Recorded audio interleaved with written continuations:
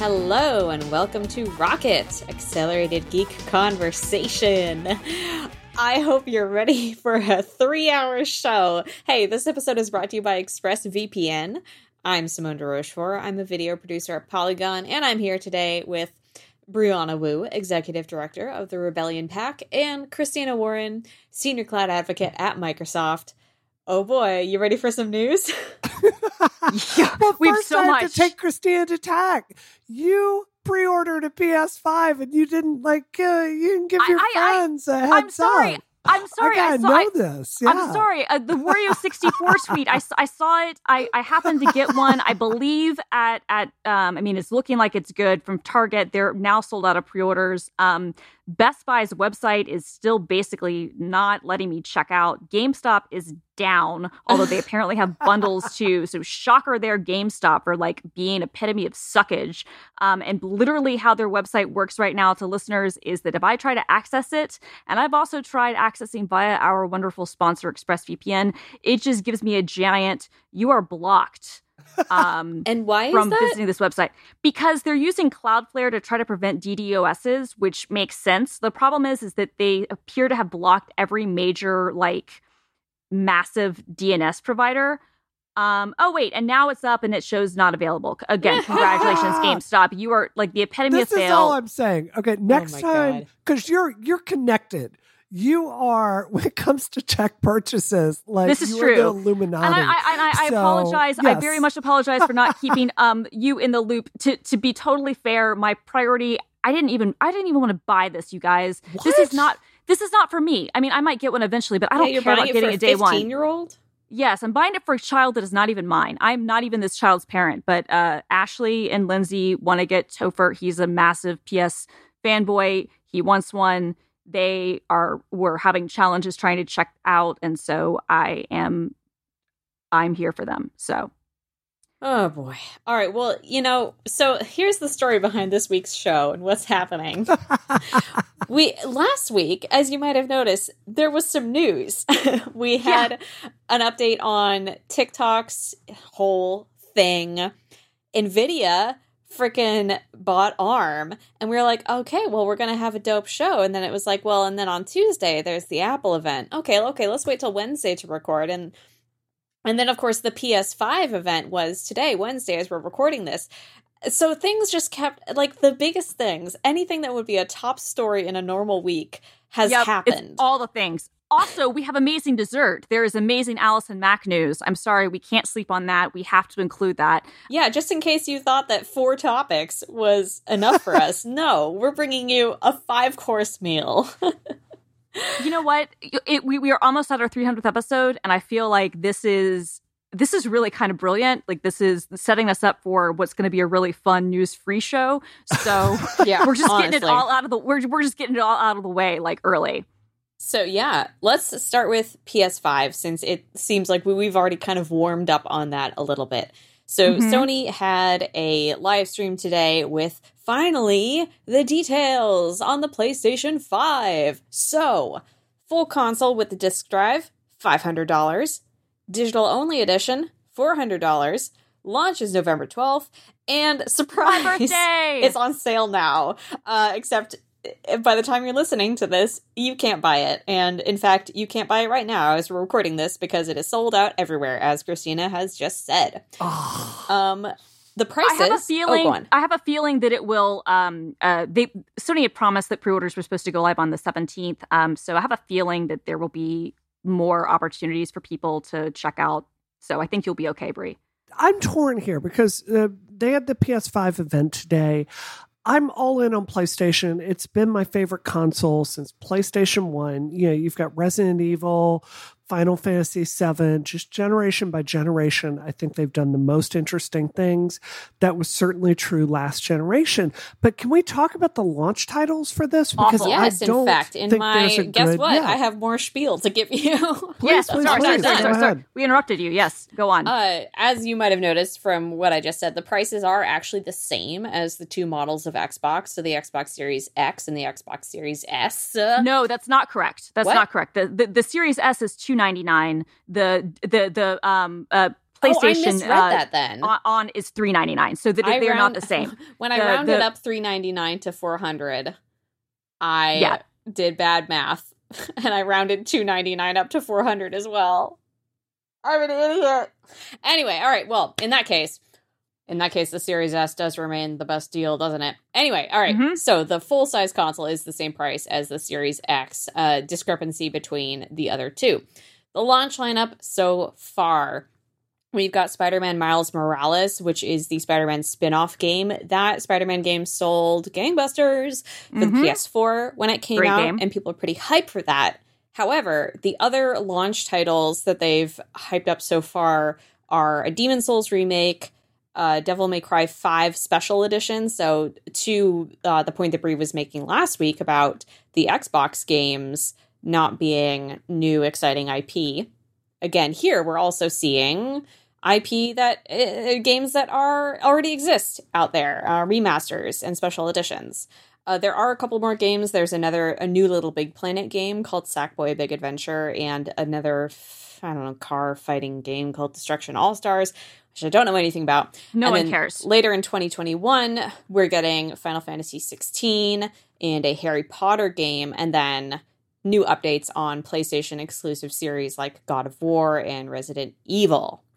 On top of that, Sony has confirmed some of these next-gen titles will cost $70, which is something that we've been seeing off in the distance. We've been seeing on the horizon that the standard price of games will go from $60 to $70. So yeah, Brie, go for it. Talk about launch titles. Well, I mean, okay, so I thought the last Spider-Man game was okay. I mean, it was good. It was a video game. I've played this game a lot, right? Like I played Infamous. I played Infamous 2. I played the spinoff.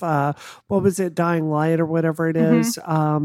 So I thought Spider-Man was very well done. I'm not particularly psyched for Miles Morales because it's not even a full game. Right. Sackboy, I think he kind of had, like, Mario Maker has really owned that space in a way Sony just can't do. Final Fantasy 16, I am the biggest Final Fantasy fan you're ever going to meet in your life. I've beaten every single one of them multiple times. I've got all the figures. I play Final Fantasy trading card game religiously. This does not look like a good Final Fantasy. It's all design work we've seen before. It's about a Game of Thrones like War of the Crystals, not particularly exciting. Resident Evil 8, The Village, I don't think looks particularly good. I hate to say it. Resident Evil is one of my favorite franchises. It looks very focused with it and looks like a continuation of Resident Evil 7, which just didn't get that much of the zeitgeist. I feel like Resident Evil Remake did much better. As far as the Harry Potter game, mazel tov to my friends that work at that studio. I'm not supporting J.K. Rowling, period.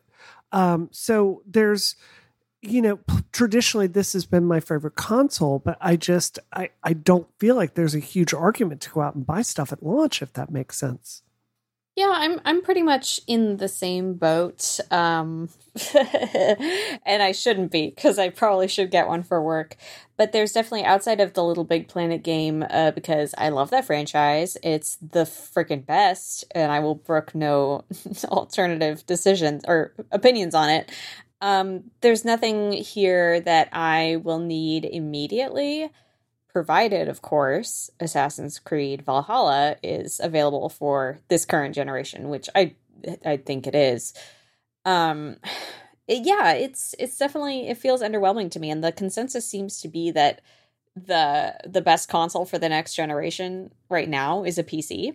I've seen that opinion floating around, and I buy that. I wouldn't buy one because I don't like playing games on PC, but I agree with the opinion. Yeah, no, I mean, I think that both consoles, and it's interesting, right? Like, this is coming out on my birthday. It's coming out 2 days after the Xbox, which is similar to how this thing has happened before. I think that both launch libraries are fairly disappointing. There's going to be a lot of the big games are going to be still available on last gen as well.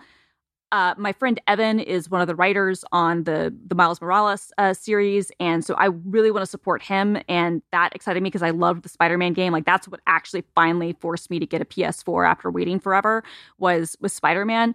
But the fact that Sony, when they announced that it was basically more of a DLC than a full game, that sucks. I feel honestly. like they kind of walked that back, though. Well, they walked it back because they had to, but they didn't really like the way. I mean, to me, I don't think that's true. Like to me, I think that's like that. You told the truth, you got backlash from people, and then you tried to manage the conversation from a messaging standpoint. I'm gonna be. We have to wait for the game to come out, but I feel pretty confident that they were right the first time, and then just didn't anticipate what the reaction was going to be and how negatively it would impact people's view of the game. And then they had smarter communications people who were like, okay, we'll manage what this means. But, regardless, like if it does turn out to be a more full featured game, that's a good surprise. But I think the consensus for most people is they're expecting that it won't be. And so that makes it a little bit hard to be like, okay, I'm going to buy a whole new system on launch day for one game that's not even going to be like the full game, right? Like I think that's there's hard. Precedence for this too. So if you remember when the PS4 came out, so Infamous and Infamous 2 came out on PS3. They were very good games, like really, really, really well done games. Second Son came out, and it was one of the launch titles for the PS4. It got pretty mediocre reviews, and the consensus was there just weren't enough new ideas there, but they had to ship something for the new generation to come out. And then they did First Light, which was the female character spinoff of it.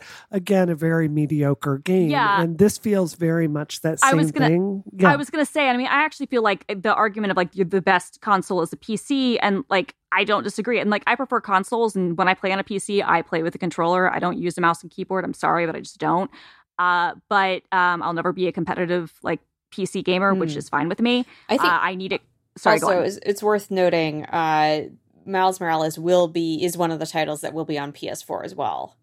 Oh, I didn't know. I was not aware of that. So, all right, well, now I have even less of a reason to get one, honestly, because I can support Evan without having to get the new console. Yeah. But I think that, Brie, I think your point, like this is, and, I think that COVID certainly plays a role in this, but what it seems like to me is with both of the console generations, we're at this place where they got the tech and they're really hype about the tech, but the games just aren't ready.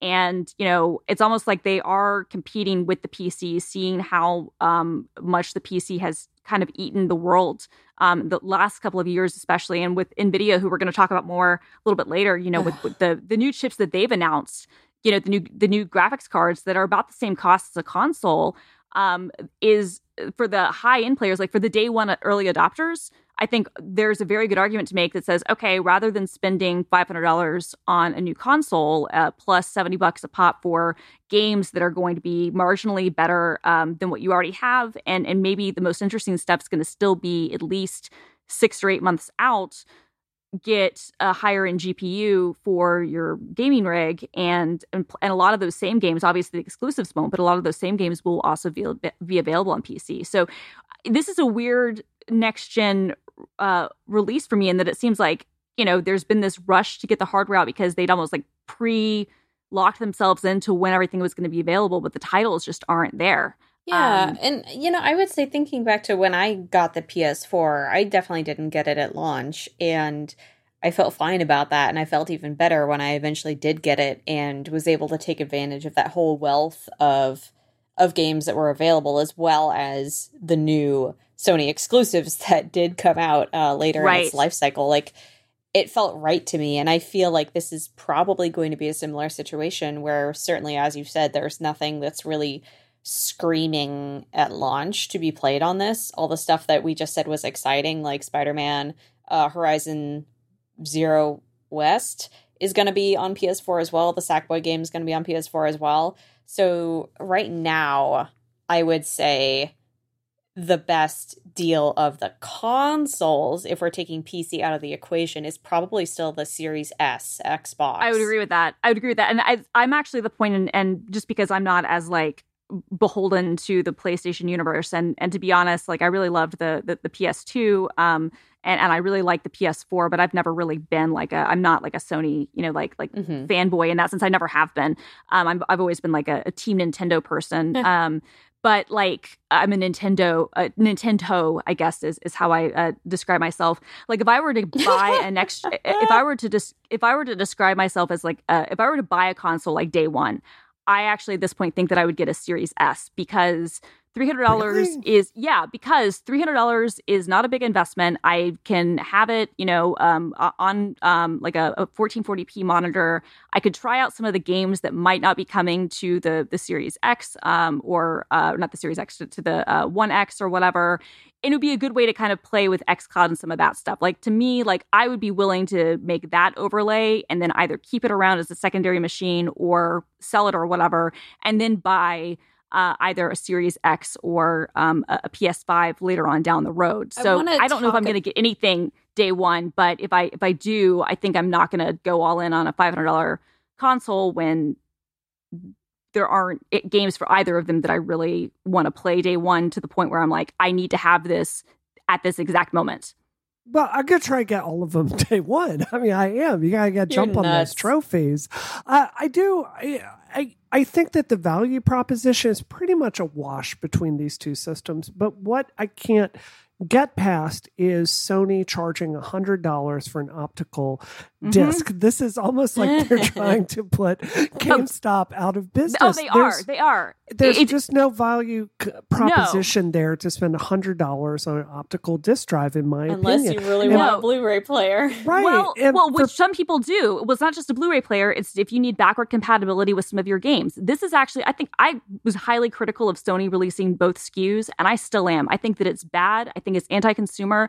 I think it's really clear that Sony didn't want to have an optical drive at all. I think it's really clear that they didn't want to do that. And the reality is you need to for a couple of reasons. One, there are people, if you're going to do backward compatibility, who have older games, as well as the small number of people like myself who do use a gaming console as their ultra high definition Blu-ray player, right?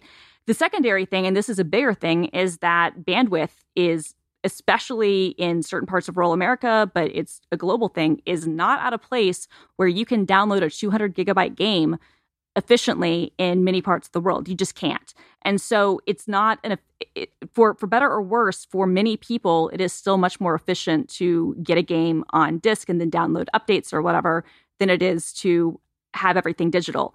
But to me, I think that's fair because, I mean, I recently plugged back in my PS3 and the experience of downloading my digital games on PSN was terrible. Right. Scott Pilgrim is a fantastic example of this. People have been trying to get the fantastic Scott Pilgrim PS3 game relisted where you could buy it, and because it was a digital only game, Ubisoft ended up delisting it. I was fortunate enough, but if I want to go download Scott Pilgrim, and I did, I literally have to page through every single transaction I've ever bought on PSN. That's page awful. by page by page, and you're going. But what I was going to say though, even aside from like that terrible experience, like to me, if the world isn't ready for you to drop the optical disc, then don't drop the optical disc at launch. Keep it around. Like to me, it's a really you're gonna have to bleep me here, but I think it's a really move where it's like they can't or get off the pot. It's like either release it without the optical drive or don't. But this halfway move where you're going to charge $100 premium just strikes me as really petty. Like I understand much more with the Series S and the Series X, right? The Series S being fully digital, it's differentiated beyond just that. It's different. A, it's a $200 price difference, but B, it's differentiated at like the amount of storage. It's differentiated at the hardware capabilities in terms of graphics. It's a different sort of product. So I get why you can make that an argument for a different type of system. But for the PS5, when everything else is identical, and in fact, the design is basically the same, you're not even saving on space. It's still this mammoth honking gigantic console. Like it's like if you're not yet in a place where you can drop the optical drive, which I know you want to do, then don't drop it. And then when you come out with the redesign, which you know they're going to do, they're going to have a PS5 Slim as they've done for the last like 4 generations. Yeah. They always redesign the console. Then that's the moment that you drop the optical drive and go digital only. But until then, it just strikes me as just like a silly like somebody in the bean counters, like somebody, like they had some McKinsey person who like couldn't make a decision, and rather than actually doing the hard thing and just choosing to go one way or another, they're like, well, we'll just do both. And it just strikes me as so dumb, even from from a assembly line perspective. It's just so stupid to have two different SKUs that are basically identical except for the optical drive, and then to charge $100 premium for it makes it that much more clear that they don't want people to buy the optical version. They do not want to do that. So I don't know. I think that it's like a really backwards move. I get they don't want to have it. It's definitely a bad move. I guess, and I'd be interested, like Simone, what you're going to do. But for me, I'm willing to let go of the optical drive. I think it's nice having physical copies of this disc, but I live in Boston. I have confidence that there's going to be internet. I'm worried about Sony's back end delisting this or not being able to access it in the future. But like with the Switch, I think I've bought one physical cart with that, and it's what I bought at launch.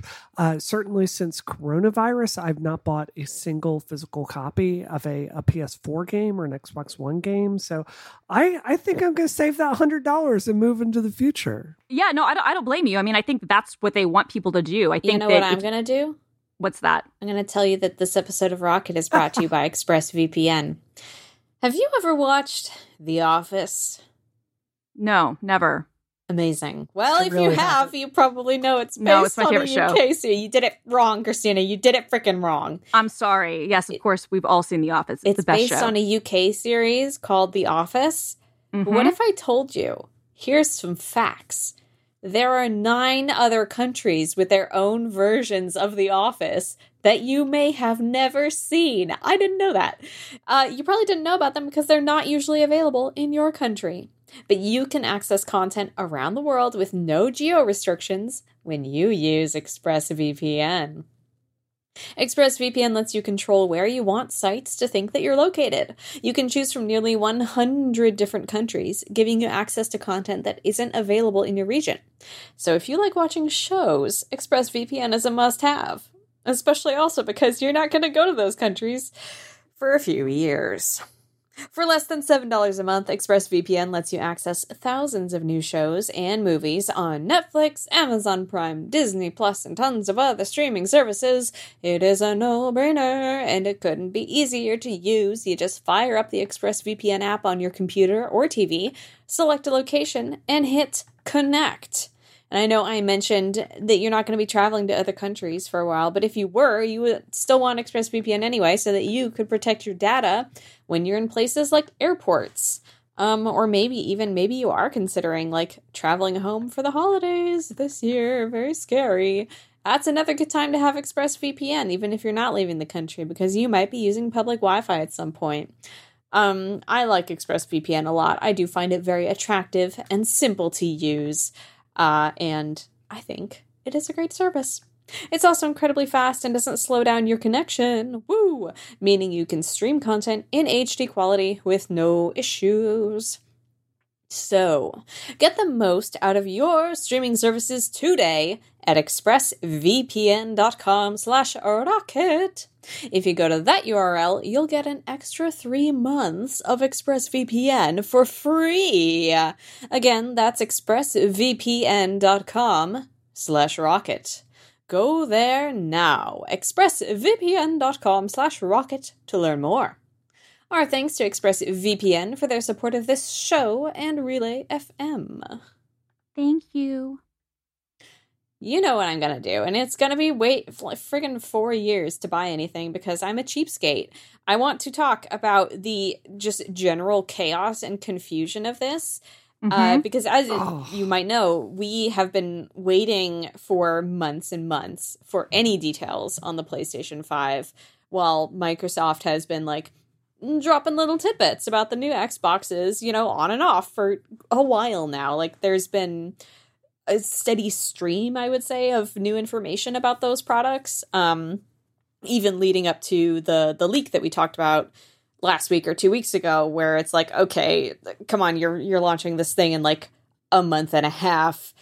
It's we should see it by now. Thank you. Anyway, so PlayStation 5, kind of same deal. Like it's on sale now, coming out in November, and just now we're learning all of this information, and it's created this absolute chaotic moment. And to make matters worse, it's not just that they waited until now to say all this stuff, like the price, the release date. There has been so much confusion about what is available on it. Like we just said earlier, we weren't sure initially which were PS5 exclusive games versus what ones were coming out for PS4. That's because Sony's been really unclear. In the trailer for Final Fantasy 16 today, on the end slate of it, there was an asterisk that said also available on PC. And so there's been confusion because Square Enix then reached out and said that they couldn't confirm if FF16 was coming to PC, even though it said it was in the trailer that Sony showed during their showcase. That presumably Square Enix made. Yeah. And there's Right. we still don't have a full answer to that. Plus, there's been a clip going around where Jeff Keighley, I think during today's presser, it was said like, oh yeah, there'll be a lot of warning for when this thing will go on sale. Like, don't worry, we're not going to drop it. You'll know when it's going to go on sale. Of course, it's announced that it's going to go on sale September 17th. And then it's like, oh no, that's with select retailers. And then now it's on sale today, the 16th. And everyone's flipping out trying to pre-order it.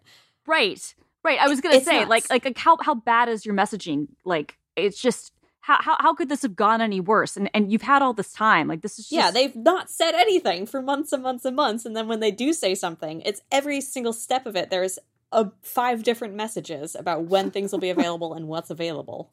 So it's nuts. Yeah, I'm not happy with any of this. I mean, I am glad that at least it appears right now, knock on wood, that Topher will have a PS5. But like the fact that his parents were like freaking out about this because, you know, they don't know because of just the confusion pre-orders, because they're like, oh, it'll be tomorrow. And then I'd assumed it was going to be tomorrow. And if I hadn't checked the Wario64 Twitter account, which is honestly where I go for all of my like console release and game like release like links, it's the best resource. I wouldn't have been able to get one from Target at all. So that is my final thought on the PlayStation 5. Shall we move on to our next topic? Let's do it. All right. It's going to be TikTok. Oh. All right. So Christina swore in the last segment. I'm going to be swearing in this one. I will keep an ear out. I'll keep an eye on the time codes. So here's the deal. Obviously, we've been having playing The Bachelor with TikTok for a while now because Trump wanted to ban it in the U.S. unless it was sold to a U.S. company. And then he wanted millions of dollars for orchestrating that deal. Okay, whatever. We'll address that. Microsoft and Oracle were the top 2 contenders. And now, weird news, ByteDance has accepted Oracle's offer to take over TikTok's US hosting, which is a deal where TikTok would not be sold off from ByteDance, but Oracle would just take care of our sweet, sweet American data. Now, as of an hour ago, or an hour and a half ago or so, on Wednesday the 16th, this deal has not been approved by the White House, so who knows what's going to happen. CNBC was kind of leaning towards Trump says he's not happy. But guess who else isn't happy? Basically no one, except for maybe Christina and her love of chaos. Because yeah, I mean, I love the drama, so I'm here for it. The drama's very juicy. If this is accepted, people who do genuinely have concerns about TikTok and American user security are saying this, if it is accepted, it would basically show that this concern over TikTok and wanting to ban it is just posturing because... Wait, what? That's what people are saying. That's what people are saying. I'm just saying. Yeah. What, really? Trump would use his own kind of trade war to invent security reasons for for banning for banning companies from operating in the United States? Are you serious? What, could this really not be about security? Could this all be theater and just about a trade war? Are you serious? Really? Well, that's very spicy of you. Show some respect for the presidency, Simone. Yeah, please, Christina. Yeah. For example, because Oracle would just be stewarding the app in the US, it were ByteDance to write malware into TikTok's code. Oracle couldn't really do anything about it. Were ByteDance to change the algorithm to censor certain content or promote other content, Oracle wouldn't really have access. Oracle wouldn't be able to control the algorithm. So the people who were, for selling TikTok USA off and separating it from TikTok the rest of the world are like, hey, this doesn't do anything. I do have one piece of good news for you.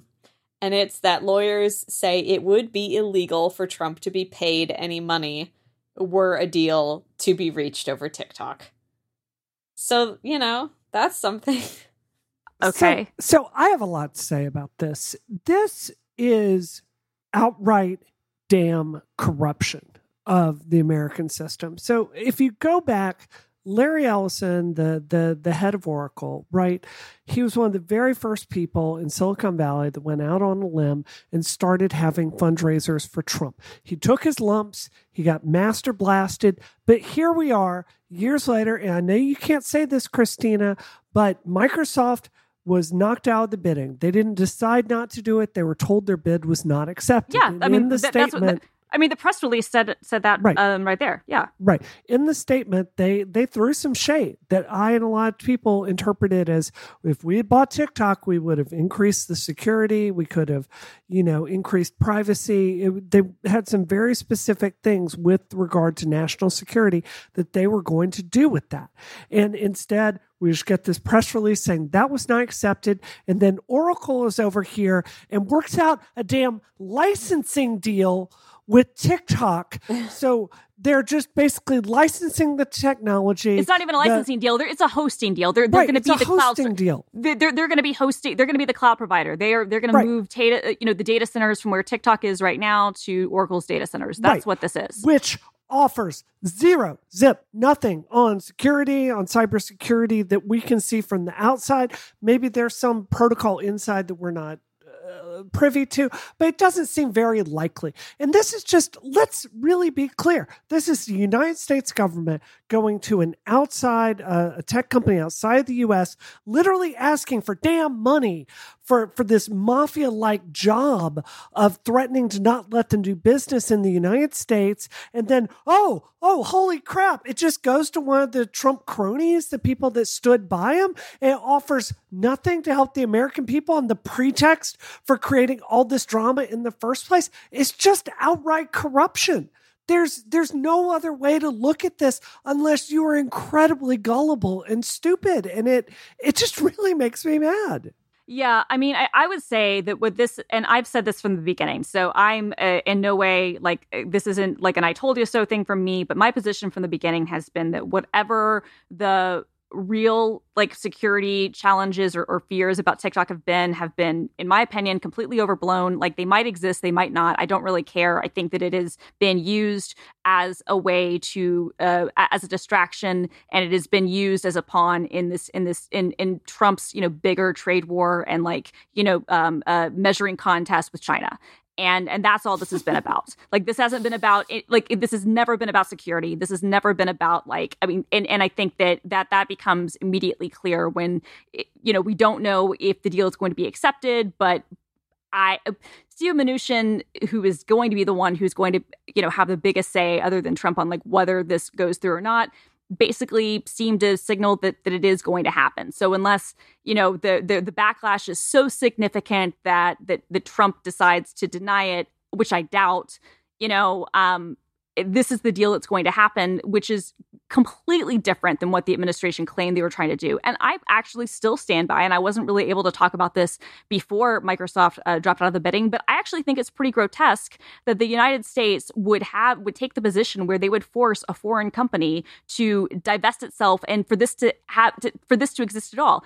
I don't care if this actually was legit spyware and a massive security threat. I don't think that I'm not comfortable with countries having taking the stance of being we're going to order you to split up and divest yourselves and change how you do business. That's not cool. That's not okay. I would be grossed out if China was doing this to a U.S. company. And in fact, when they've tried to do this sort of thing, the U.S. companies with backbones have said, okay, fine, we're not going to be in your market. We don't care. So to me, like it's just completely, the whole thing is it's just been, about vendettas and not about anything else. And the fact that this is all going to come down to, it looks like in a best case scenario, a cloud deal, like it's just funny. It's just like, okay. I mean, and honestly, let's say the deal doesn't go through. Let's say that the Trump still does. Cause like, in 4 days is when the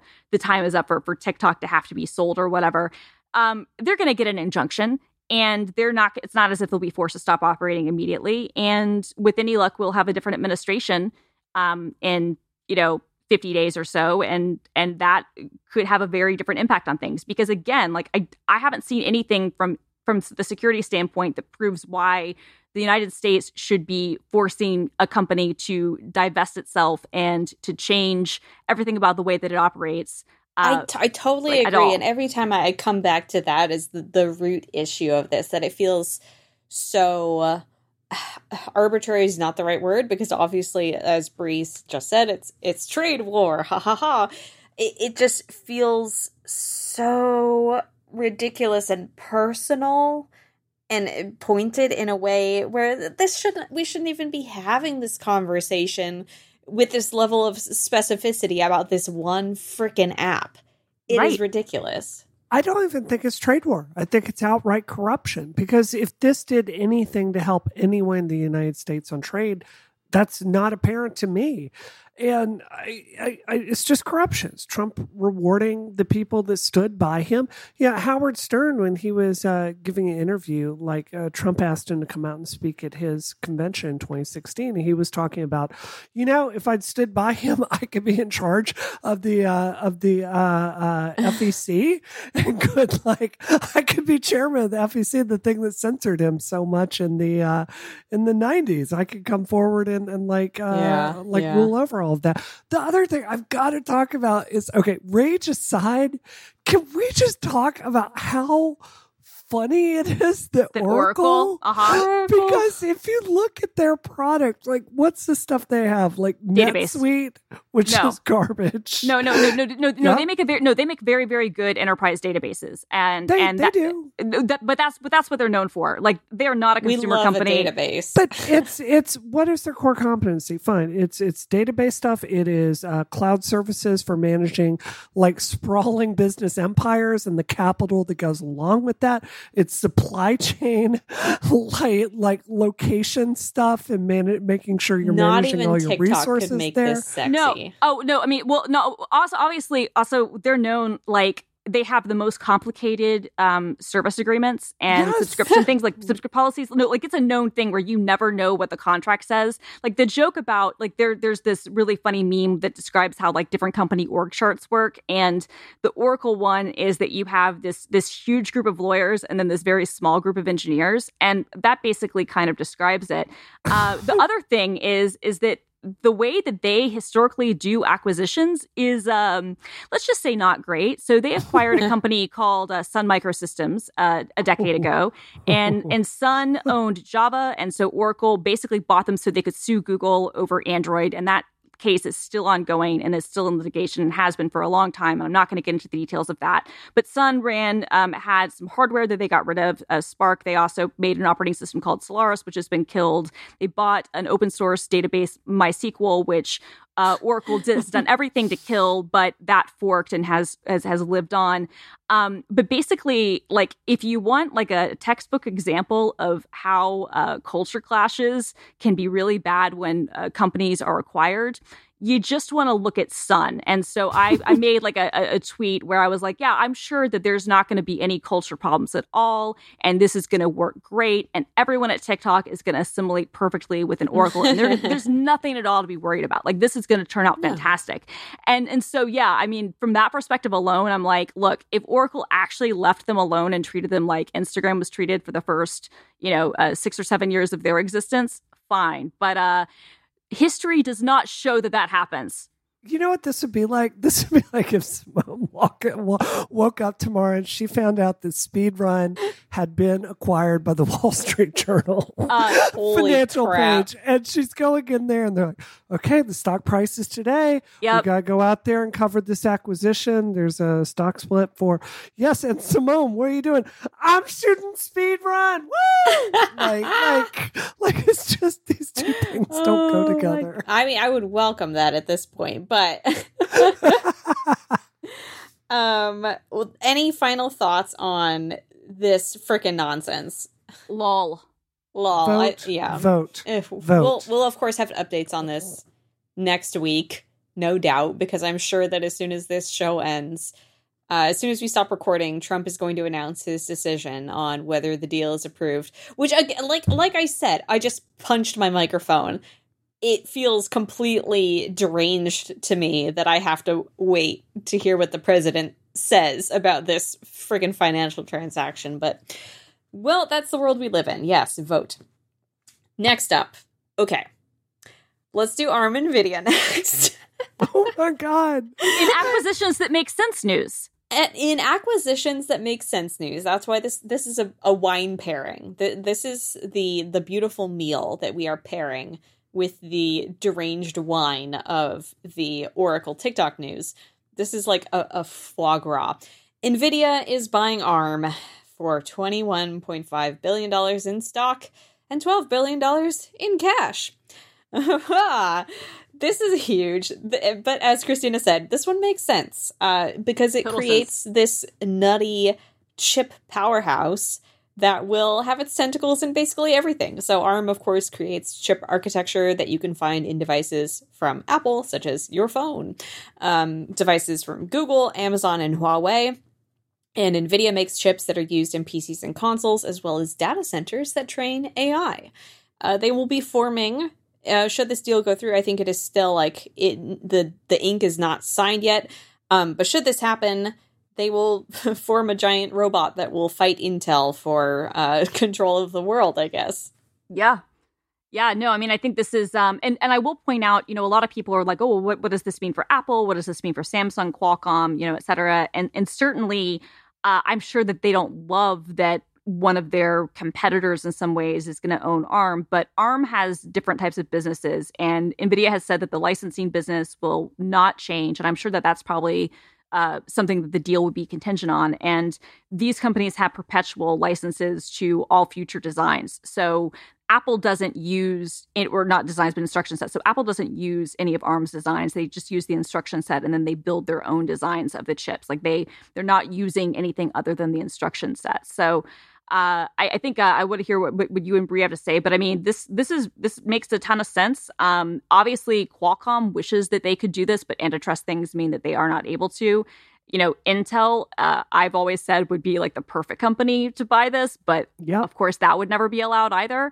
So NVIDIA is doing amazing things in GPUs, and their SoCs need some work, but the Tegra platform, like as we've seen with the Switch, can be really successful. And I don't know. I keep thinking about Apple, their best acquisition ever. It can go one of two ways. You can either say when Apple acquired Next in 1996, which brought back Steve Jobs, or I would actually argue at this point the bigger and more important acquisition was when they acquired PA Semi back in like 2007. So or 2008. And PA Semi was an ARM licensee and a semiconductor company.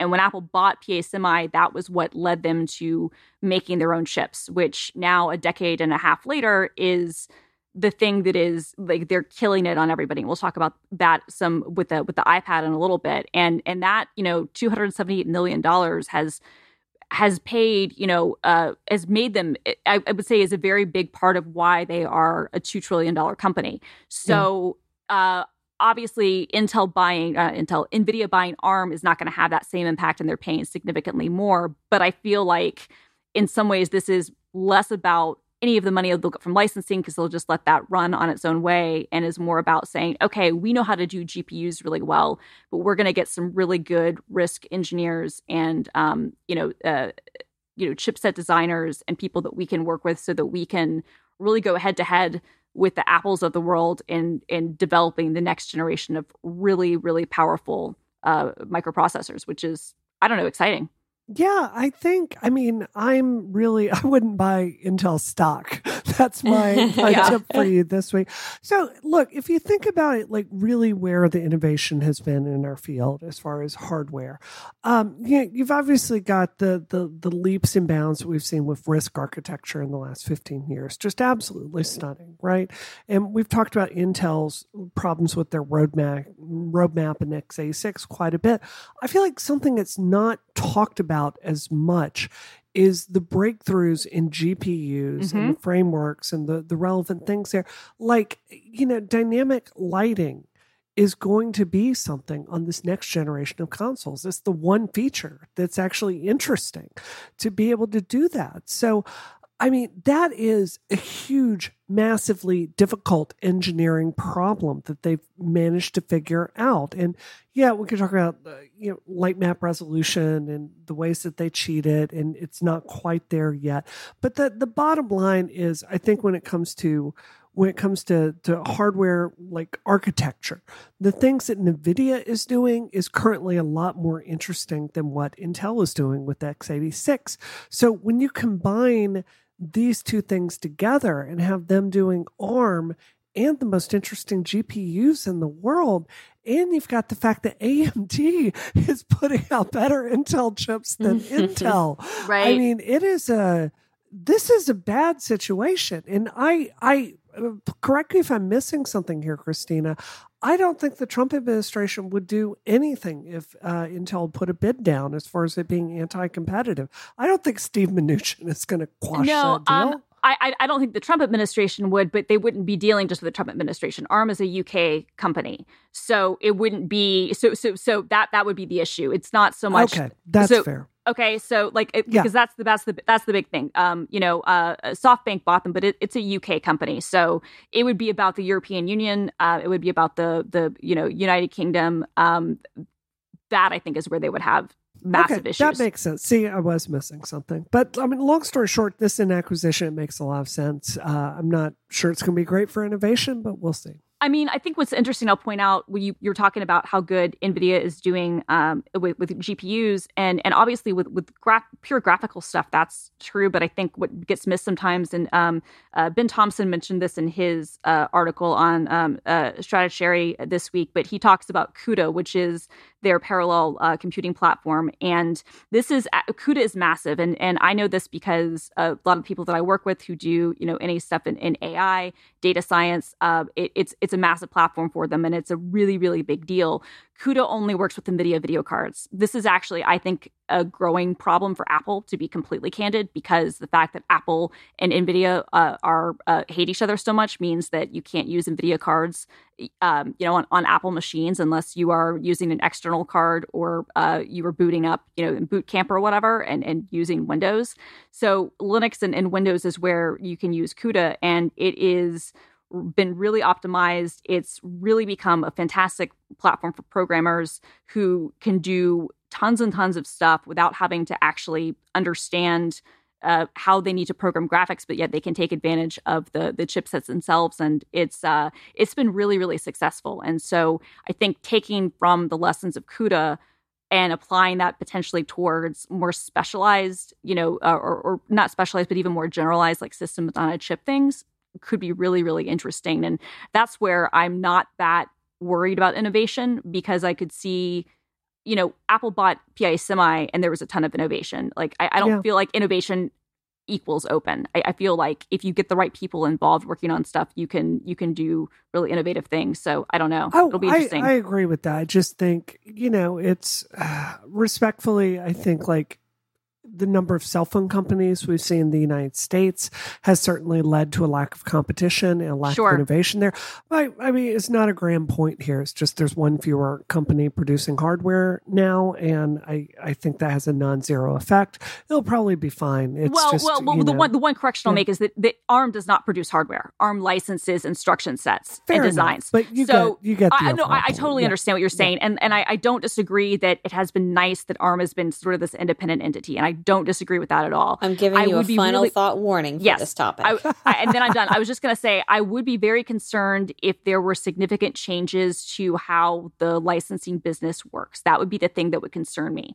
But assuming that doesn't change, I think that we could see some interesting stuff from this. That's just my perspective. All right. Well, I feel like I should do a fake ad read, but we've actually got an ad with Relay president, co-founder Stephen Hackett. So we have a special guest here today. This is Relay. What is your official title, Stephen? Stephen, is it president? What is your official title at Relay? Founder? We're hipster millennials. So we're both, Mike and I are both co-founder. Co-founder. Awesome. Mm-hmm. Awesome. So we're here with co-founder of Relay, Stephen Hackett, who is here. You're doing a big fundraiser this month. Tell us all about that. Yeah, absolutely. So September is Childhood Cancer Awareness Month, and every September, Relay FM raises money for St. Jude Children's Research Hospital, which is located here in my hometown of Memphis. And it's important to me for that reason, but it's also important to me because my wife and I's oldest son, when he was just an infant, was diagnosed with a rare and fairly aggressive form of brain cancer. Yeah. And because of St. Jude, he is with us today. He's in 5th grade. He's doing really well. And it's a real honor to be able to give back to an institution that has given us so much over the last decade. And I mean, as of today, like we're recording this on the 14th. I mean, Relay has raised a lot of money this year for St. Jude. It's almost 200,000, right? Yeah, coming up on 200,000, which is simply incredible. We're well ahead of where we were at this point last year. And it's so humbling. I mean, I think a lot of people know that the Apple community and the tech community, like, there's pros and cons to all communities and good things and bad things. But I'm so humbled by the community getting behind this every year. It really means a lot to us. I think, and this is just sharing a personal story, but growing up in Mississippi, it's not a secret that it's one of the poorer states in the country. And I have known a lot of people growing up, especially, in my school, that couldn't afford to get health care when they were diagnosed with cancer, that went to St. Jude to basically save their lives. I can think of 3 people off the top of my head.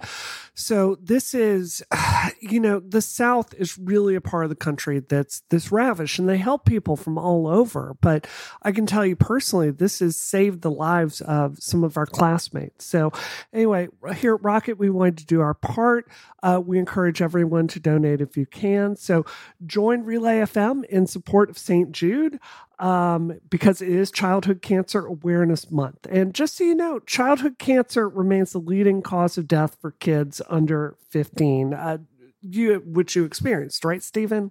Yeah, I mean, our son is doing well, but I got to tell you, we have so many friends whose kids didn't make it through this, and that's what fuels St. Jude to move forward. This is wild to me. St. Jude's been around almost 60 years, but in those decades, they've moved the cancer survival rate for kids from 20% to 80%. In a single person, that's in my father's lifetime. It's amazing. But they're going to keep pushing until they get all the way across the line. And you mentioned about, this is really expensive and a lot of people can't afford even basic health insurance. Well, St. Jude does all of this without charging the families a dime. So our son's been a patient for over a decade, and they've never billed me for MRIs, chemotherapy, physical therapy, meals, travel. All of it is covered through St. Jude and through donors like listeners out there in Relay Land who are making this possible, which is really cool. Yeah. And I feel like a lot of people don't know this, that, once you recover from this, that's not, all she wrote. Like there is an ongoing series of transfusions, physical therapy. Sometimes you need cognitive therapy. So there are ongoing costs for parents, and a lot of the increased survival rate, people don't know this. It happens because of the continuing care. And if you have that kind of access to care, it leads to better health outcomes. So anyway, I just want to encourage everyone to go donate. You can do that by going to stjude.org/relay. Once again, that's stjude.org/relay. Do your part, and thanks for coming on and telling people about this, Stephen. Thank you.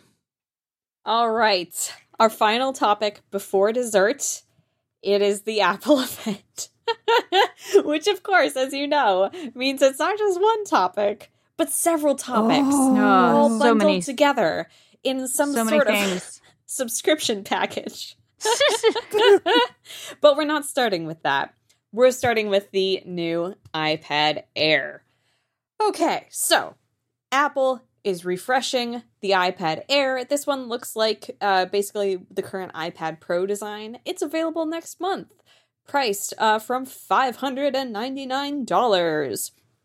This baby has a 10.9-inch Liquid Retina display, True Tone support, anti-reflective coating. Whoa, fancy new chips. 40% in performance improvements? I can't read. 4-core GPU. It supports the Magic Keyboard and Apple Pencil, and it is available in a bunch of beautiful colors. Silver, space gray. Sorry, silver, space gray, rose gold, natch. Yeah. No, green. that's new. It's back. It's back. And sky blue. It's been gone for a while. It's back. The sky blue is great, but can we take a moment and celebrate at least 10 minutes to celebrate the return of rose gold. I just want to take a moment and say thank you. Rose gold is back. Thank you. I feel like I'm responsible for forcing it back. But now we have to have it out because you were talking on Twitter about buying this thing and you own an iPad Pro. Yeah. And Christina, hang on. Yes. No, that's ridiculous. Christina, why? Just because of the color? Don't do that. Don't do that. I need a teleprompter. What? You have iPads around your house, I'm sure. You have iPads just hanging from your walls. I don't anymore. My old iPad Pro is in the Microsoft office because the iPad they bought as a teleprompter was left by someone who was not me, I swear, in another country. And so they've been using mine, and I don't even know if I can get in that building, to be honest. So that is inaccessible to me right now. And I don't know. I want a new rose gold toy. I mean, look, this is stupid, but I have a few weeks to think about it. But yes, go on. Tell us more about the other products. I have the more compelling case here. I have not had an iPad since my iPad. I honestly can't. I think I had the iPad 2 or 3, a bajillion years ago. And I had sent it back to them because I had not used it in forever and it got very, very slow. However, I saw this and I was compelled by the fact that it's compatible with all the new toys, even though as a cheapskate, I wouldn't get the new toys. I was compelled by its fun new stats. It seems like a juicy little machine. And I was extremely compelled by the fact that I could choose between, of course, rose gold, green, and sky blue, because I don't know why I would buy a silver or a gray iPad when those options exist. And I said in WhatsApp, I said, okay, I know I say that I'm going to buy this thing all the time and then I never buy the thing. So guys, be ready to shame me tomorrow because I'm going to say that I want to buy this thing. And Brie, you said you shouldn't buy it. Tell me why. No, I said Christina shouldn't buy it. You should. A reasonable use case. This is a great price point. It's compatible with all the best stuff that makes the iPad Pro a device that I use more than my Mac. I adore my iPad Pro with the Magic Keyboard. So I think for you, this is a great, fantastic use case. Let's be clear. Christina wants it because of the color when she has a faster one already. So I don't think that's a compelling argument. No, love you, Christina. Exactly. And honestly, you're not wrong. Yeah. Let me tell you one of the things that's exciting me most about it, besides the idea that I could theoretically, carry it when I go visit my family in December and stay in Washington for a month instead of a laptop.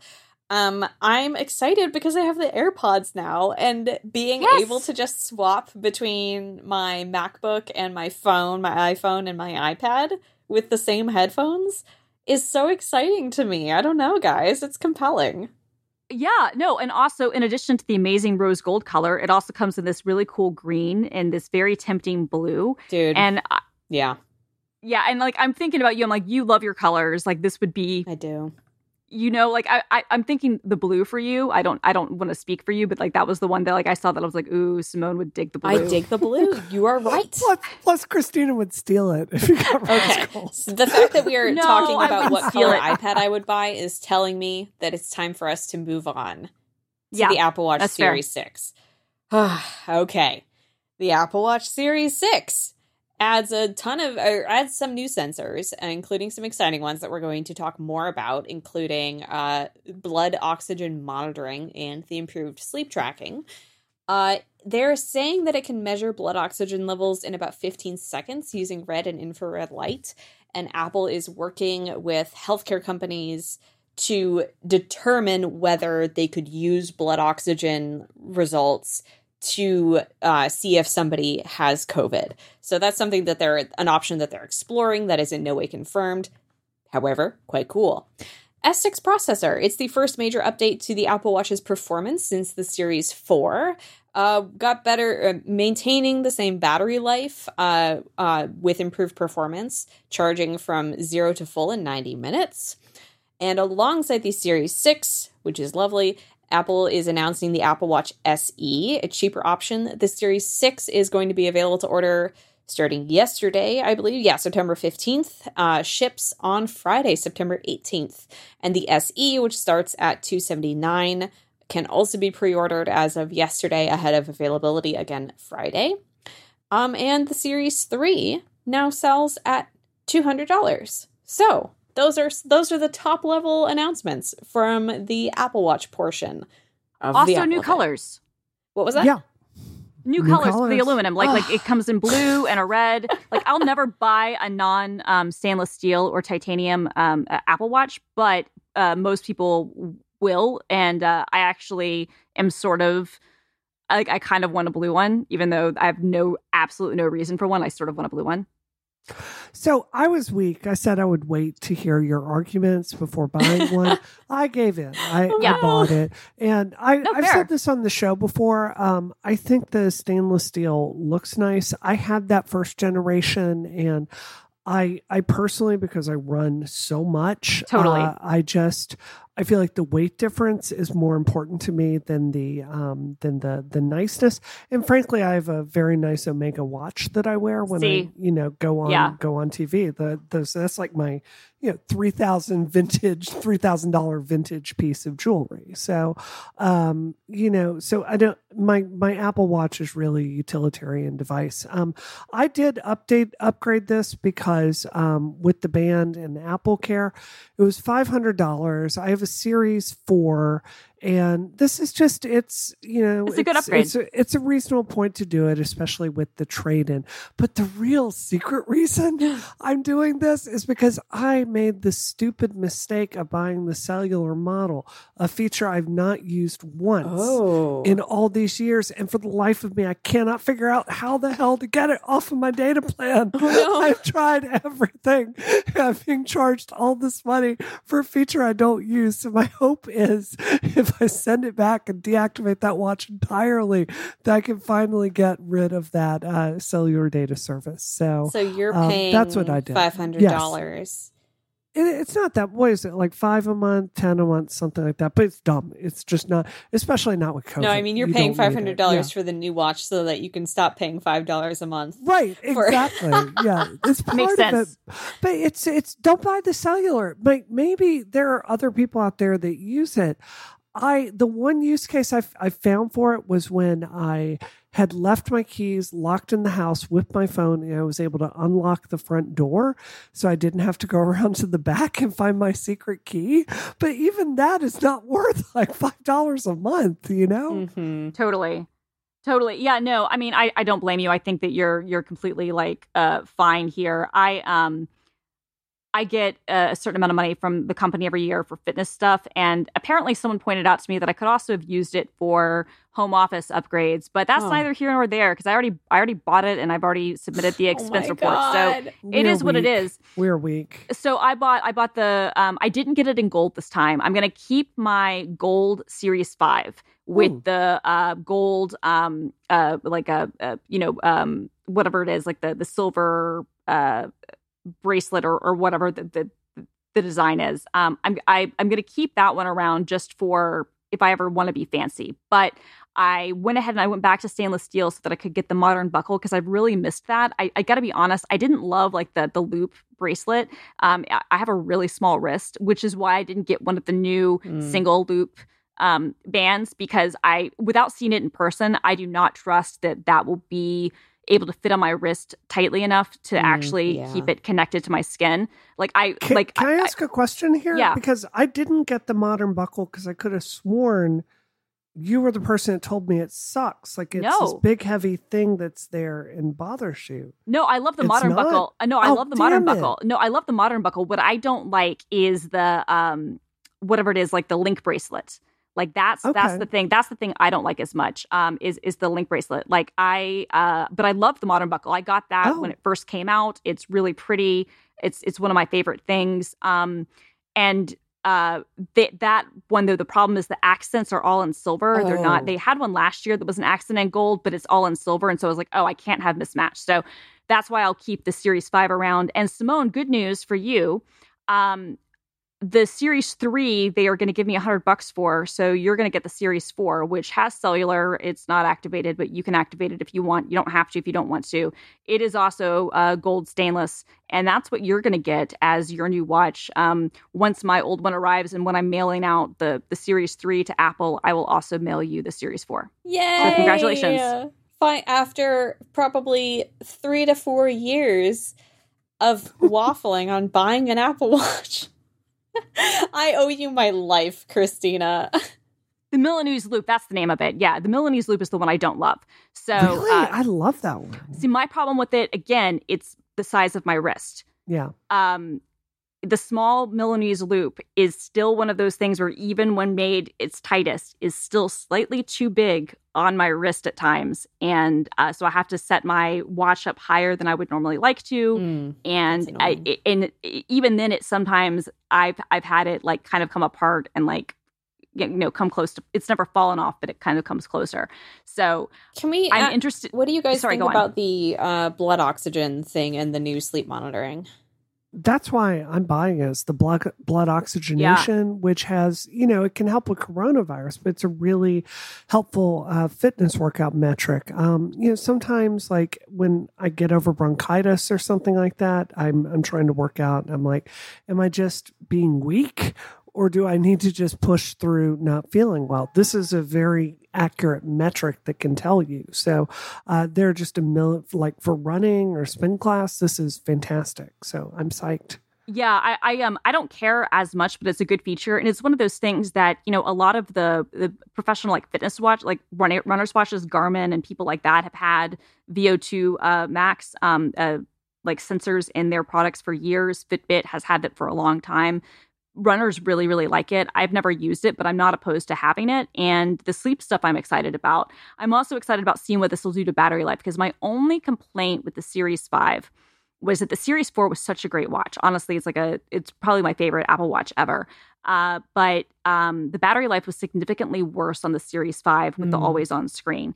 And so I'm hoping that will be changed a little bit more. But at the very least, I will have 2 watches, so I could always have a daytime, nighttime watch. Lord. I mean, I know, but Simone, at least now I have 2 watches instead of 3. So, because from what I understand, it's always nighttime in Seattle right now. I'm sorry. This is true. This is true. But yeah, just some wildfire references for you, you folks at home out there. I mean, it's pretty smoky, but I'm excited for you to get your watch. I'm excited for you, Brie, to get your watch.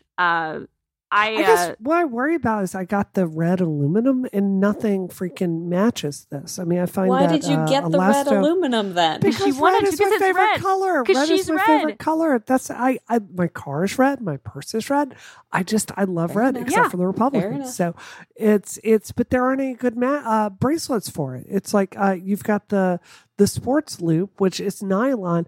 I'm sorry, I don't believe that when you run that's not going to get gross with sweat. I just flat out don't. And so I'm going to try pairing it with like my current black Milanese loop and hope it doesn't look too trashy. And if it does, I guess I'm going to be buying the modern buckle if you say it doesn't suck, Christina. She says it doesn't suck. It doesn't suck. I like it.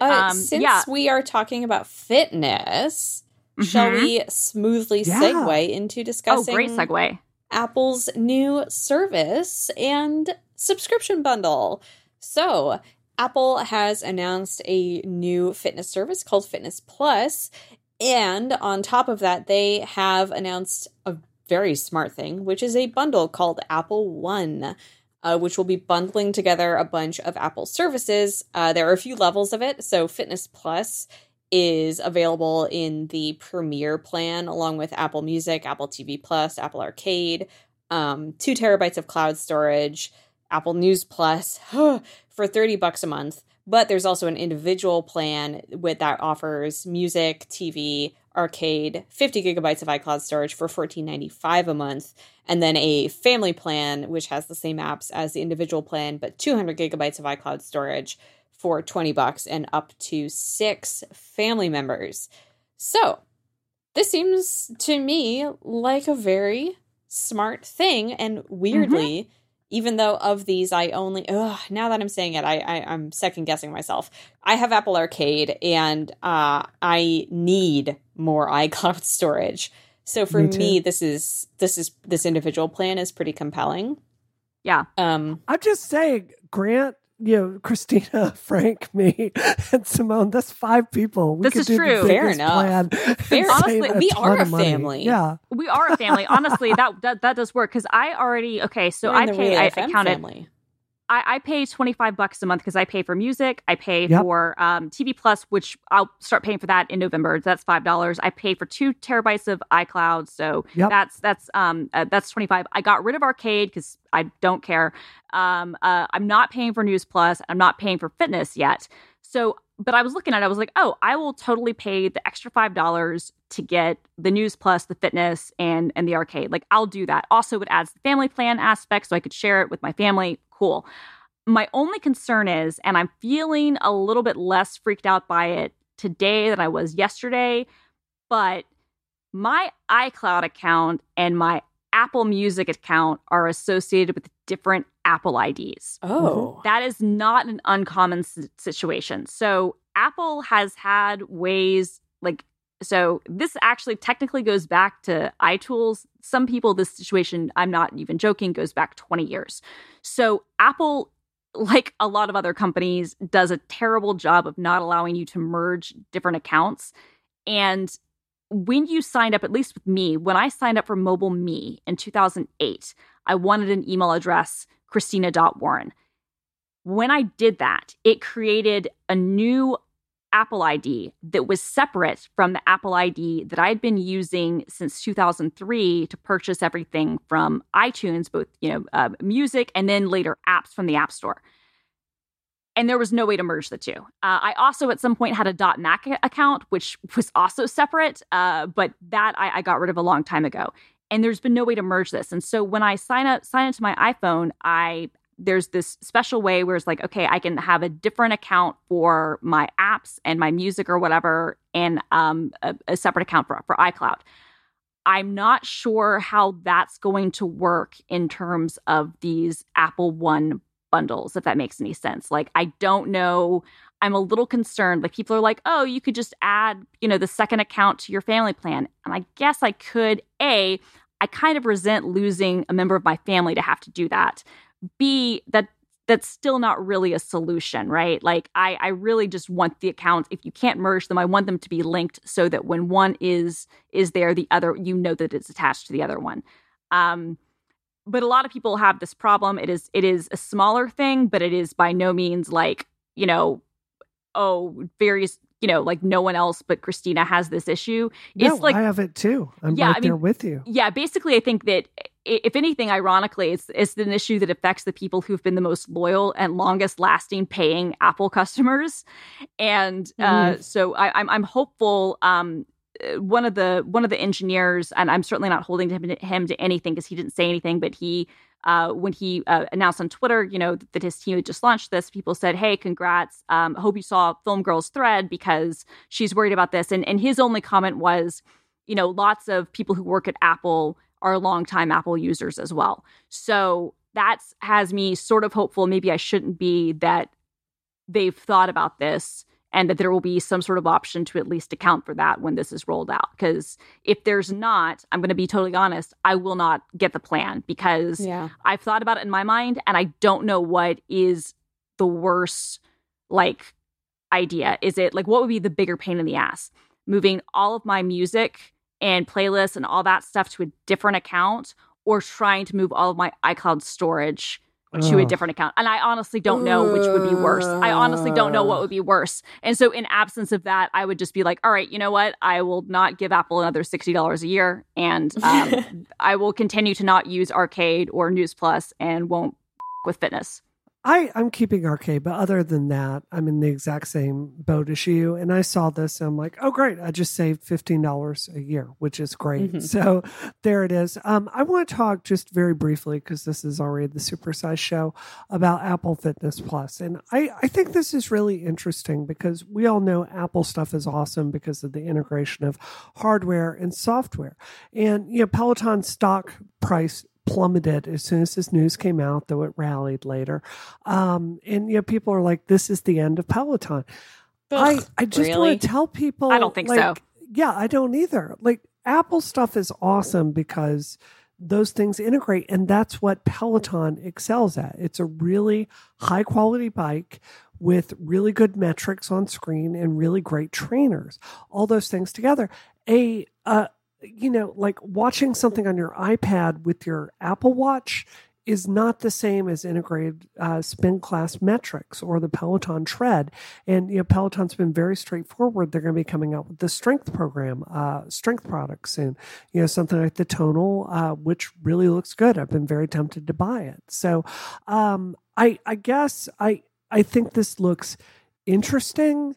And I'm glad it's there because it's certainly a lower price alternative. But this really it's a weird situation because now Apple is the Android product, right? They're the ones bringing this other thing forward that you could kind of put up with the pain with to get a sort of equivalent experience. And Peloton is the Apple product, right? Like the really highly priced first class experience. Yeah, So I think that analogy is pretty accurate. And I totally agree with you. Like my little groan when you were talking was definitely like, if somebody is in a position where they are able to and want to spend, what is it, like $2,000, $3,000 on a Peloton, this is not going to be the killer app for them. They are committed to a Peloton. There is a market for that. And at the same time, there's a market for this. I think those two things can definitely coexist. And in this particular moment, when people either can't or are maybe less than willing to return to their gyms, timing is very good. They're saying these fitness routines that will be offered through the Apple Fitness app, there are things that might require dumbbells or no equipment at all. So they're doing yoga, they're doing core, running, cycling, exercise. Well, that requires equipment, but you get what I mean. And strength exercises. So all things that you can do at home. And it's frankly, it's a good time to have that available either through your Apple One subscription or for $9.99 a month, which is definitely cheaper than a gym subscription. And in the same way that a Peloton wouldn't replace, or that this wouldn't replace a Peloton, this is also probably not going to replace your gym. However, because of the physical restrictions that we're experiencing right now, I think it's cool. Yeah, I would say I don't think it replaces your gym, but it very well might replace your ClassPass, right? Like honestly, I would be much more concerned if I were ClassPass than I would to be Peloton, because Peloton has that hardware component. Now, I will say this.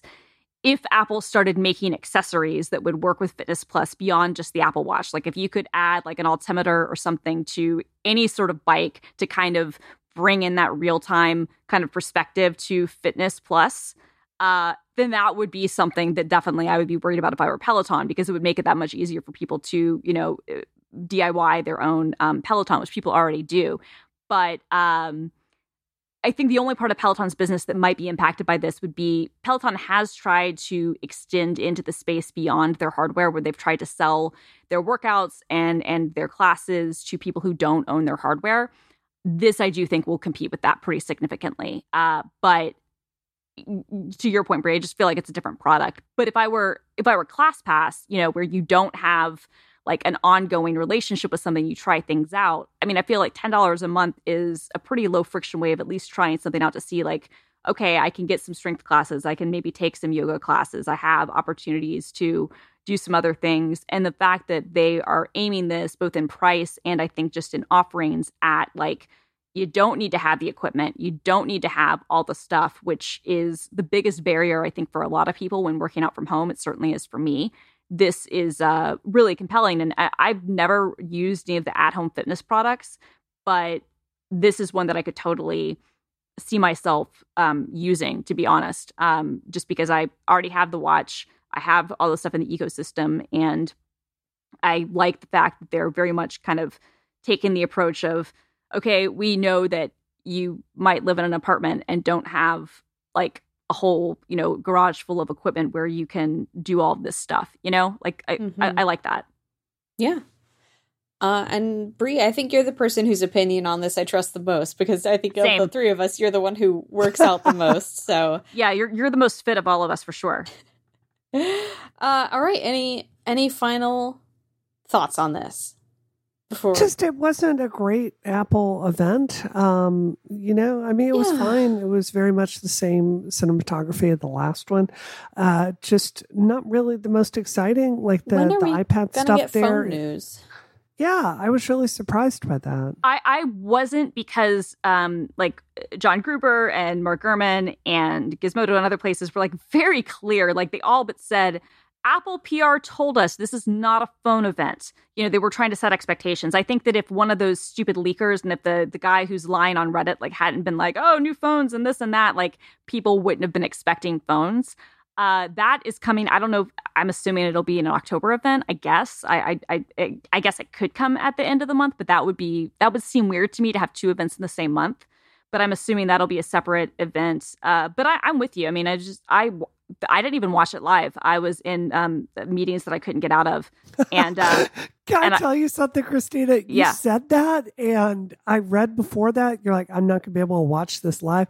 I have meetings, and I'm watching it, and they go, rose gold iPad. And I said to myself, if there's anything that will get Christina to crawl out of her coffin and tweet about this, it's that. And then I looked, and minutes later, boom, you're there, rose gold iPad, talking about it on Twitter. So just have to say that. I was going to say, well, my notifications started going crazy, and I was like, wait, rose gold must have been mentioned in some way, because otherwise no one would care. And then I was like, okay, I don't even know what this is, but I'm buying it. And now that I know that it's $600, you're both making me think about my decisions much more carefully. But the good news is we have several weeks before I will be making any impulsive decisions. Although Simone should totally get a blue iPad Air, because I think that will be a great iPad for you. Yeah. I agree. All right. It's dessert. Yes! Oh my God. All right. Our final topic. Now, listener, you said named Eric Jacobs sent this to us, Brie? Eric Jacobson, yes. Eric Jacobson. Shout out to Eric Jacobson for knowing what we're all about. Folks might remember Allison Mack, former Smallville actress turned NXIVM cult member who did very bad things. Allison Mack has been spotted again in multiple reports on Reddit and on TikTok. She is attending Berkeley, or University of California, Berkeley, taking classes such as women's studies. And multiple students have complained because she was recognized, and students were like, hang on, she literally branded people and was deeply involved in running a sex cult. Why is she here? And is awaiting sentencing. It pled guilty to a crime and is awaiting sentencing. She's guilty. I'm not saying felons can't go to college. I'm not claiming that at all.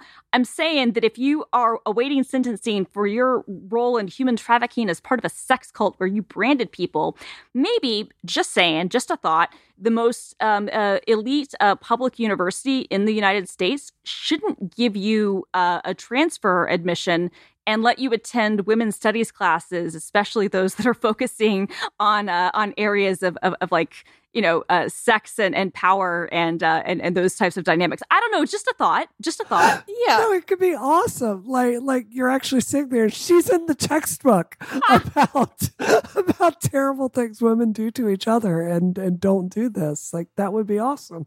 I don't know. Maybe she can go up and guest lecture about what not to do in your career. So, oh my God. Yeah. I have to say, so Eric pointed us to a Reddit thread where people were like, I think this girl is in my English class or something like that, or in my gender studies class. And then people were like, yeah, so she was there. And then people complained and she voluntarily left. Then another person was like, yeah, no, she's in English, 45B or whatever. And then someone found a TikTok from June. Apparently, this has been going on since June. This is my favorite TikTok ever. Simone, you have to link it in the in the show notes as we speak. So this girl, she was like, all right, this is going to be a put your fingers down game. And she's like, all right, so you're in, this class and somebody, in your class messages you and is like, hey, here's some information about the Catholic Church and sex abuse. And you're like, oh, cool. And you look up her Instagram and she has 104,000 followers. And you're like, that's weird. And then you Google her and you find out that she was convicted of being involved in a sex cult. And you're like, no, this can't be the same person. And then you find an interview with her and you're like, nope, this is the same person. And her name is Allison Mack. And I'm like, this is bananas. So I love this, that like literally she was taking summer classes. She was released to her parents' custody while she's awaiting sentencing. And I guess she's just like, all right, I'm 37. I'm just going to go back to school. Like, again, you get your education. This is both the most Berkeley thing ever, and then the response is the most Berkeley thing ever. Because it seems like the most Berkeley thing ever for Berkeley to admit her, probably because she's famous, right? Let's be real. But then also the response of the students of just, understandable outrage is like the most Berkeley thing ever. Yep. It's wild. Thank you so much for sending it to us. We will, of course, update. Yes. Also, there's a brand new show on HBO right now. There's 4 episodes. The 5th one, I believe, comes out Sunday. There's a documentary series called The Vow, which is about the NXIVM. It is awesome. If you listened to the Escaping NXIVM podcast, which I recommended, I think, like 2 years ago, that was really, really good. And some of the people from that podcast are in this documentary series, but it is fantastic. Highly, highly recommended if you want to see or learn more about the cult. What I like about it is that it's all told from the perspective of the victims. It's not told from the perspective of the cult leader, which is how those things usually are. So if you can't get enough of NXIVM and Allison Mack madness, The Vow on HBO is great. Also makes this even funnier because I totally get it. Gen Z didn't watch Smallville, and if they did, they hated Chloe like the rest of us. But like she's literally like featured prominently in a documentary that is airing on HBO right now. Like, girl, at least like use a Snapchat filter on your face and like, you know what I mean? Like life. well, because they're in Zoom classes. Oh God, you're right. Oh, I didn't even think about that. Oh, I'm so dumb. So like just use some sort of filter to like hide yourself, right? Like that's what I would do. Maybe I don't know. a mask. I don't know. Shocking. All right, I want to give a special shout out to the news that we didn't get to this week. The LG Wing twisting dual screen phone. You'll have to wait. You'll have to freaking wait. U.S. Customs seizing a bunch of OnePlus earbuds for being Apple AirPod knockoffs and doubling down on that. Big question mark. I'm sure we'll talk about it someday. This week has been nuts. So, Christina, what are you doing this week? I mean, I'm just enjoying the ride of all of this. So Microsoft Ignite is next week, and we are going to be doing the same thing that we did with Microsoft Build, where it's 48 hours of kind of wall-to-wall content. So you can go to myignite.microsoft.com if you want to join in. I've got the night shift again. So if you are on the other side of the world, or if you are bored at like 10 p.m. Pacific time and want to tune in and see me vamping with Seth Juarez live, you can do that. So I'm preparing for Microsoft Ignite for next week, and that's basically it. Brianna, what about you? I'm also preparing for Microsoft Ignite. No, I'm running my pack, y'all. I'm producing television ads. We've got a really big play coming. Producing more ads this week. Raising money, just doing that political stuff, y'all. I also just beat Far Cry, which is very nice. Exciting, so. Woohoo! Yay. When you were talking about the election happening in 50-something days, it made me realize that the election's going to be over before ski season starts. And that's somehow weird to me. I don't know, man. What am I doing this week? My job! I'm back from vacation. I'm back on that grind. My brain feels much, much better now. I'm very happy. And I love New England. It's great. Hey. Christina, where can we find you online? You can find me at film_girl on the Twitters and the Instagrams. And I won't be able to do any like hotel tours, obviously, but I'm hoping to do some sort of like... Maybe you could do like a clean office tour. Ooh, actually, I will do that when that is a thing, because that's still not. But wait.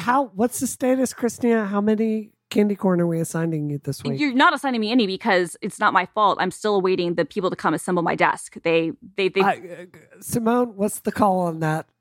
I can't do anything about the fact that they're not available. It's hard to say because theoretically, had it been done earlier, this would be done. No, it wouldn't have been. No, that's not the case. They literally, I tried to get them in last week. I tried to get them in this week. They're saying they hope they can come in next week. I can't do anything about this. Okay, that's fair. I will give this one to Christina. No candy corn for this week. Okay. Fair no enough, candy corn, but double candy corn next week if it's not done. I mean, look.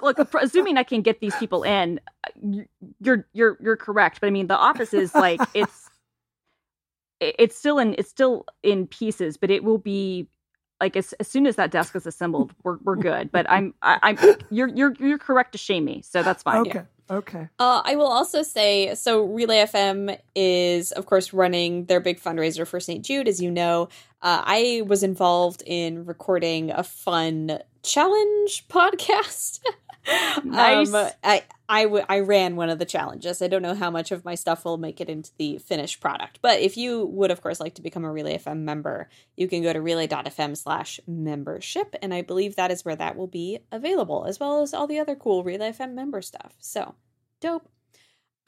Where were we in the outros? I literally don't remember. I think we were done. Oh, where are you online? Brianna, what about you? Yep. Brianna, we're on Twitter. I'm on Twitter at DoomQuasar, youtube.com/Polygon. Thank you so much for listening to this supersized episode of Rocket. Honestly, I'm shocked that we got it in under an hour and a half. Woo-hoo-hoo. And let me do the rest of the outro fast just to make sure that's true. Please subscribe to us and give us a rating on Apple Podcasts if you haven't already, because that helps other people find the show as well. Thanks again so much for listening. This episode of Rocket is terminated. Terminated. Terminated.